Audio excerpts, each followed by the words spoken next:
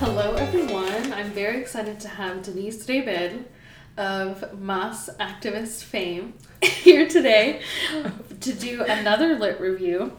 And actually, it's pretty exciting because this is the first lit review where we'll be analyzing poetry. We're going to be reading Poemas Clandestinos, which is a collection of Roque Dalton's poems, and he was a Salvadoran poet. He was anti-capitalist and wrote these poems actually under pseudonyms, like a variety of pseudonyms, because of how politically charged what he was saying was. So Denise, do you want to say hello to the listeners and share a general reaction to the poems? So thanks for having me, Yvette. I'm happy to be here. What is my general reaction?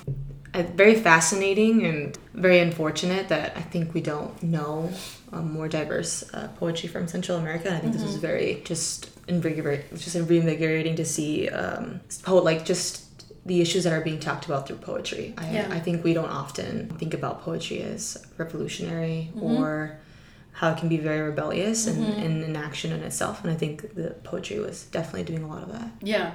And he was an activist also just in his own life as well. And he had a very dedicated commitment to the belief that art is political, but also like to be a true political artist, you do need to engage in struggle.